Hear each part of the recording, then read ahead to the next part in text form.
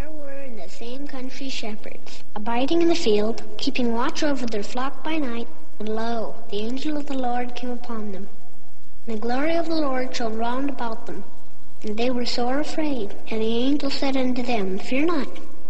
For behold, I bring you tidings of great joy, which shall be to all people. For unto you is born this day in the city of David a Savior, which is Christ the Lord. And this shall be a sign unto you. You shall find the babe wrapped in swaddling clothes, lying in a manger. And suddenly there was with the angel a multitude of the heavenly host praising God, and saying, Glory to God in the highest, and on earth peace, goodwill toward men. That's what Christmas is all about, Charlie Brown. Good morning. Merry Christmas. I tell you, I hope you guys have had a fantastic day so far.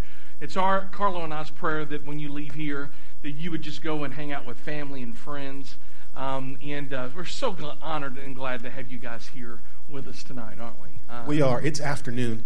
Chris just said tonight and this morning, but it's all good. Chris and I have been deathly ill. You know, when a man gets a cold, he might as well just have the worst disease ever. So we've been really, true story, the both of us a couple days ago, at about the same time, 11 p.m.-ish one evening, death visited us in the form of illness. And so anyway, we're good. It's afternoon. We're glad that you guys are here. If you shake my hand, make sure to wash it. If I'm not shaking your hand, or if I just give you a fist bump, please know it's because I care about you.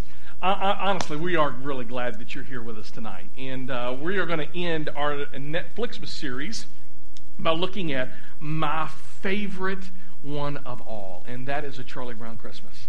I love this. It actually came out in 1965. It's 51 years old. I love just the simplicity of it. I love the music of it. Carlo is going to talk a little bit about that a little bit later, but I just love the whole thing. And how many of y'all, let me just say this, how many of y'all have seen Charlie Brown Christmas? Let me see your hands. How many of y'all have not? Okay, a couple. So let me kind of share with you what happens on A Charlie Brown Christmas, right? Charlie Brown is this guy who's always kind of like the world's against him. And he has some friends, and some friends are a little bit better friends than others. And he has his dog Snoopy. He has a really good friend Linus, who always carries a what? A blanket. Then you have Lucy, who's really like no friend at all. Charlie Brown's sister Sally. For her, the Christmas season, she wants 10s and 20s from Santa. And Snoopy is all about the materialism of the holiday season. And for somehow, Charlie Brown, he is the director of a Christmas play. And it's not going well. Nobody's really listening to Charlie Brown because he's Charlie Brown, right? And everybody says, hey, he gets this great idea. I'm going to go and I'm going to get a Christmas tree. Because maybe what we need, this Christmas tree, this play needs a Christmas tree. So he and Linus are going to go to this Christmas tree lot. And before he leaves, everybody says, listen, Charlie Brown, don't mess this up. Don't get some awful nappy tree. We want you to go and get like a metallic tree. Lucy says preferably painted pink. Now, I don't know for those, some of y'all are like child of the 60s. I don't know what type of drugs you did in the 60s, but I don't know about you, but I don't get metallic trees painted pink. But evidently Lucy did, and she does. But Charlie Brown goes with Linus, and he goes and he looks at this Christmas tree lot, and this is where this clip begins. Let's watch this. I don't know, Linus. I just don't know. Well, I guess we better concentrate on finding a nice Christmas tree.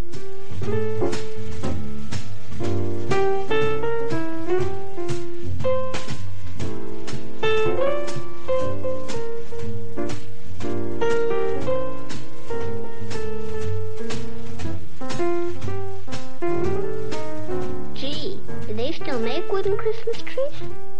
This little green one here seems to need a home. I don't know, Charlie Brown.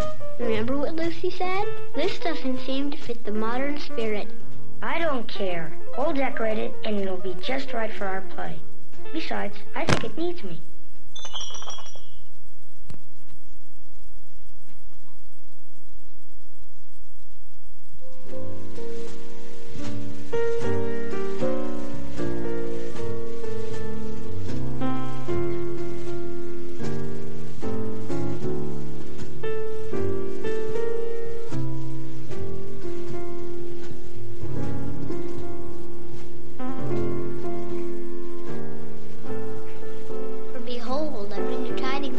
joy, which shall be to all people. For unto you is born this day in the city of David a Savior, which is Christ the Lord. And this shall be a sign unto you. Linus is right. I won't let all this commercialism ruin my Christmas. I'll take this little tree home and decorate it, and I'll show them it really will work in our play.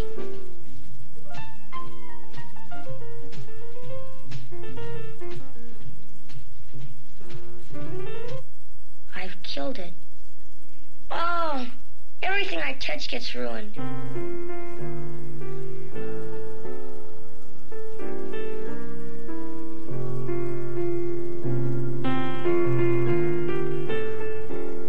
I never thought it was such a bad little tree.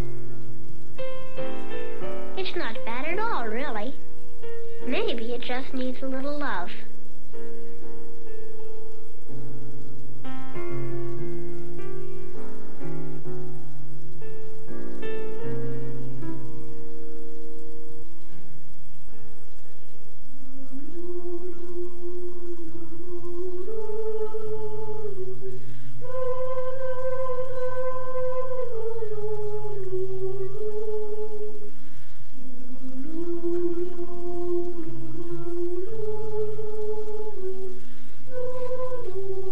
What's going on here?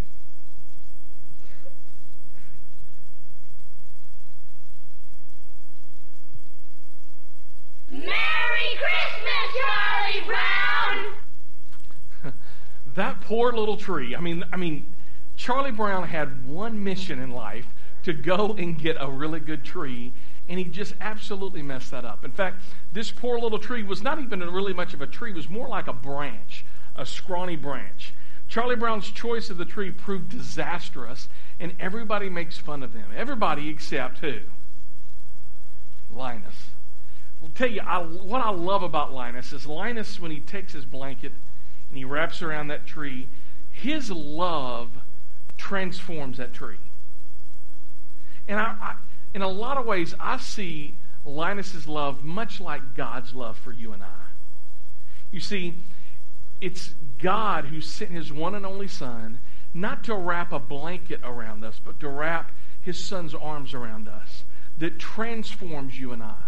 Transforms us into this scrawny, weakling thing into something beautiful. Something that he sees past what we are, and he sees what we can be. I love that. In fact, I love what Paul writes in Romans chapter 5, verse 8. He says this, "But God demonstrated his love for us by giving us his Son while we were of no use whatever to him."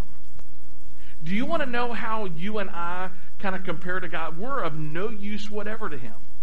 You see, some of us, you walked in your day and you feel like you're kind of like God's gift to everybody. And then others of us were like, I don't think I'm nothing. And you need to know that when God looks at us, I love this whole aspect, that when we were at our worst, God was at his best. And he doesn't see us of what we are, but what we can be. In fact, he says this in 2 Corinthians chapter 5. Anyone united with Jesus gets a fresh start. It is created new. The old life is gone, a new life has begun. How does this happen? The answer? In Jesus. God put our wrong on Jesus, who never did anything wrong, so that we could be put right with him. I love that.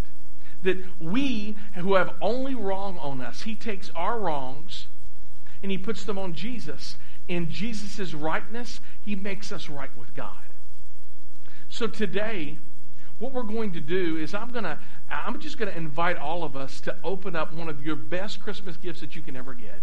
And that is, if you have never ever given your heart and your life over to Jesus Christ, I'm going to give you that opportunity. And I'm going to pray, and then Carlo is going to finish us out. But before we take communion, before we do anything else, the thing I really want to lean into you and ask you that question is, do you know that you have a relationship with Jesus Christ? Not do you love Christmas, and not are you excited about what's happening tonight. All that's great. But if somebody were to ask you, Do you have a relationship with God? Do you know where you're going to go when the end of your life comes? What could you say? And what would you say? And if it's anything else, that if you're saying like, well, I'm a good person, or, you know what, I go to church, or I serve, I help the poor, all those are great. But all of that comes up short. Because really all of that stuff, they're of no use to God whatsoever. How we become accepted by God is through what Jesus has done. So I'm going to invite all of us to pray. And let's talk to God. And if you want to invite Jesus into your heart, if you want to begin this relationship with him, I'm going to invite you to do that now. Heavenly Father, we thank you so much, God, that we can come here this afternoon on Christmas Eve. And Lord, for so many of us, we're excited about opening up those presents, opening up those packages. But Lord, you sent us the best present of all 2,000 years ago by sending us your Son. That whoever would believe in him, they would not perish, but they could have everlasting life. And Lord, for those here tonight, Lord, that they're full of sin and they don't have any idea of how to get to you or whether or not they're going to go to heaven or not, I just pray that right now they would put their faith and their trust in you, and they would ask Jesus Christ to come into their life, and you would make them new in Christ, that you would wrap your loving arms around you, and that you would transform them by your heavenly Son's love. For it's in your precious name that we pray. Amen. Amen. There's so many little stories in the Charlie Brown Christmas story. You could talk forever and ever about what the meaning of Christmas is and what they were looking for. And there's so many funny parts. Snoopy is my main man. I love everything he does because it's just so irreverent, and that's a little bit me. So that's kind of who I am. The part when he doesn't he like randomly just like lick Lucy when she says something crazy to him, and that just he's a hilarious character in that story. But really, I think Charlie Brown Christmas is a restoration story. He's trying to restore this play that no one really knows what it's about, and he's trying to get it to mean something. And of course, there's the story of the raggedy old tree that he's trying his best to restore. And in the middle of that, he's doing his soul searching. You know, what a poor kid, Charlie Brown. It's just such a troubled soul, searching for what is Christmas all about. Some people like to restore things. They like to buy old furniture and turn it into something new. They like to buy old scrapped out metal and turn it into a car that works again. You know, restoring stuff all of the time. I think that what we learn through this story and what we've already learned through the scripture that we've read is that God is absolutely in the restoration business, right? I mean, only God can restore a batting cage and turn it into a house of worship on a Christmas Eve, like the room that we're in right now. Can take a punk kid from Tampa, Florida like me and have me here right now. Only God can do that kind of stuff. And what we see in that story is no matter how beat up you are, no matter how raggedy you may feel, when with God in the equation, with that real meaning of Christmas in the equation, anything truly is possible. Charlie Brown Christmas was not even supposed to be made. There were people who, from the very beginning, when Charles Schultz and people involved were putting that together, they were just passionate about stopping it before it even got produced. They criticized it for having religious themes and being too preachy. Coca-Cola was one of the main sponsors, and of course, Coca-Cola criticized it for being anti-commercialism. You know, that was kind of troubling. They criticized it because it used jazz music. That was not something they wanted promoted in the 60s. They criticized it because it used real children as the voice actors. It was criticized because it didn't have a laugh track. They thought, no, it's going to be too slow and too boring. And a story I read, I love Charles Schultz. He actually stormed into one of these executive meetings, 1960s Hollywood, and said, people are smart. They need to process this cartoon in their own way. So no laugh track, no fake adult voices, none of that junk. Just tell the story. And so this story that never should have been made, we see it now as this great classic that we talk about all these years later. In fact, Charlie Brown Christmas is the second longest running Christmas special in the history of these animated Christmas specials. And I love that part of the story because in true Charlie Brown fashion, it didn't come in first place. It's the second longest running Christmas special behind Rudolph. Why would I tell you all of that stuff? Because for some of you, you felt just like that raggedy tree all year. In 2016, you were Charlie Brown, having the football removed every time you tried to kick it, landing flat on your backside, life just beating you up, never knowing, even when you try to put an ornament on whatever your situation was, it still tipped over, it still looked messed up. And some of us were limping to the finish line of the end of this year, for whatever reason it is. The hope we have as followers of Christ is that he is in the restoration business, and he can take the junk of whatever our year may have been and make it something awesome. If you had a great year, he can make it even better in the end. That's what's so great about our God. That's what's so great about who he is. The scripture Chris read, another version says this in the New Living Translation of 2 Corinthians 5. So we've stopped evaluating others from a human point of view. At one time, we thought of Christ merely from a human point of view. How differently we know him now. This means that anyone who belongs to Christ has become a new person. Yes. The old life is gone. A new life has begun. That is such a powerful verse for the first part of our talk when we're talking about salvation, when we're talking about becoming new in Christ. But let me tell you, for those of you who have said yes to Jesus, you've been on this journey for a little bit, that is just as much a powerful verse for you today as it was the first day you said yes to Jesus. Every day, he has the ability to make things brand new. Isn't that awesome? Yes. Every day, he has the ability to let us experience what he does, and that's restoration. When you came in, you all received a communion kit. We're going to celebrate communion today because the real meaning of Christmas is that God saw our ugliness and he chose to give us the most beautiful gift, Jesus. And then God used the ugliest form of death at the time, crucifixion, to create the beauty of new life in Christ. So when we celebrate communion, we're really saying yes to our own ugliness. We're saying yes to the ugliness of the cross and yes to the beauty of God's plan to save us from ourselves and our sins through Jesus. That word communion literally means common unity. When we are in this body of Christ, those of us who we've said yes to Jesus, we're following him, we've asked him to be Lord of our life, this is the one thing we have in common among all other things. It's the great equalizer we have as people of faith. And that's why celebrating communion, as Luther said earlier, it's such an intimate, worshipful experience. One of the greatest things we get to do in marking who we are as Christ followers. It's the one thing we have in common is we are all a bunch of raggedy trees that God saw fit to restore and make into something brand new and beautiful. If you're unfamiliar with these kits, you can see clearly the top layer. Peel that. There's your bread, your wafer. Peel the second layer, and there's your cup. And we're going to take these together. I'm going to pray for us, and then after I pray, we're going to take these elements together. But we don't want to rush into this. We want to make sure. We've already prayed, and I pray some of you who've never said yes to Jesus, you did just a few minutes ago.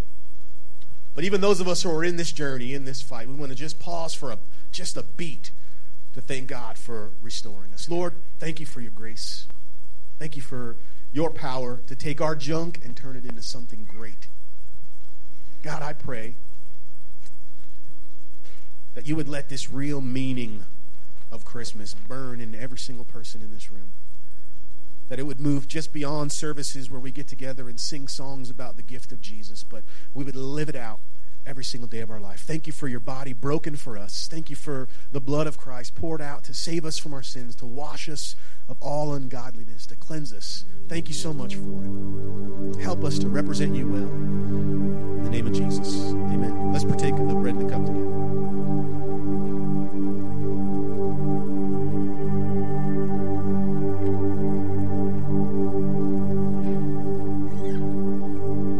Amen.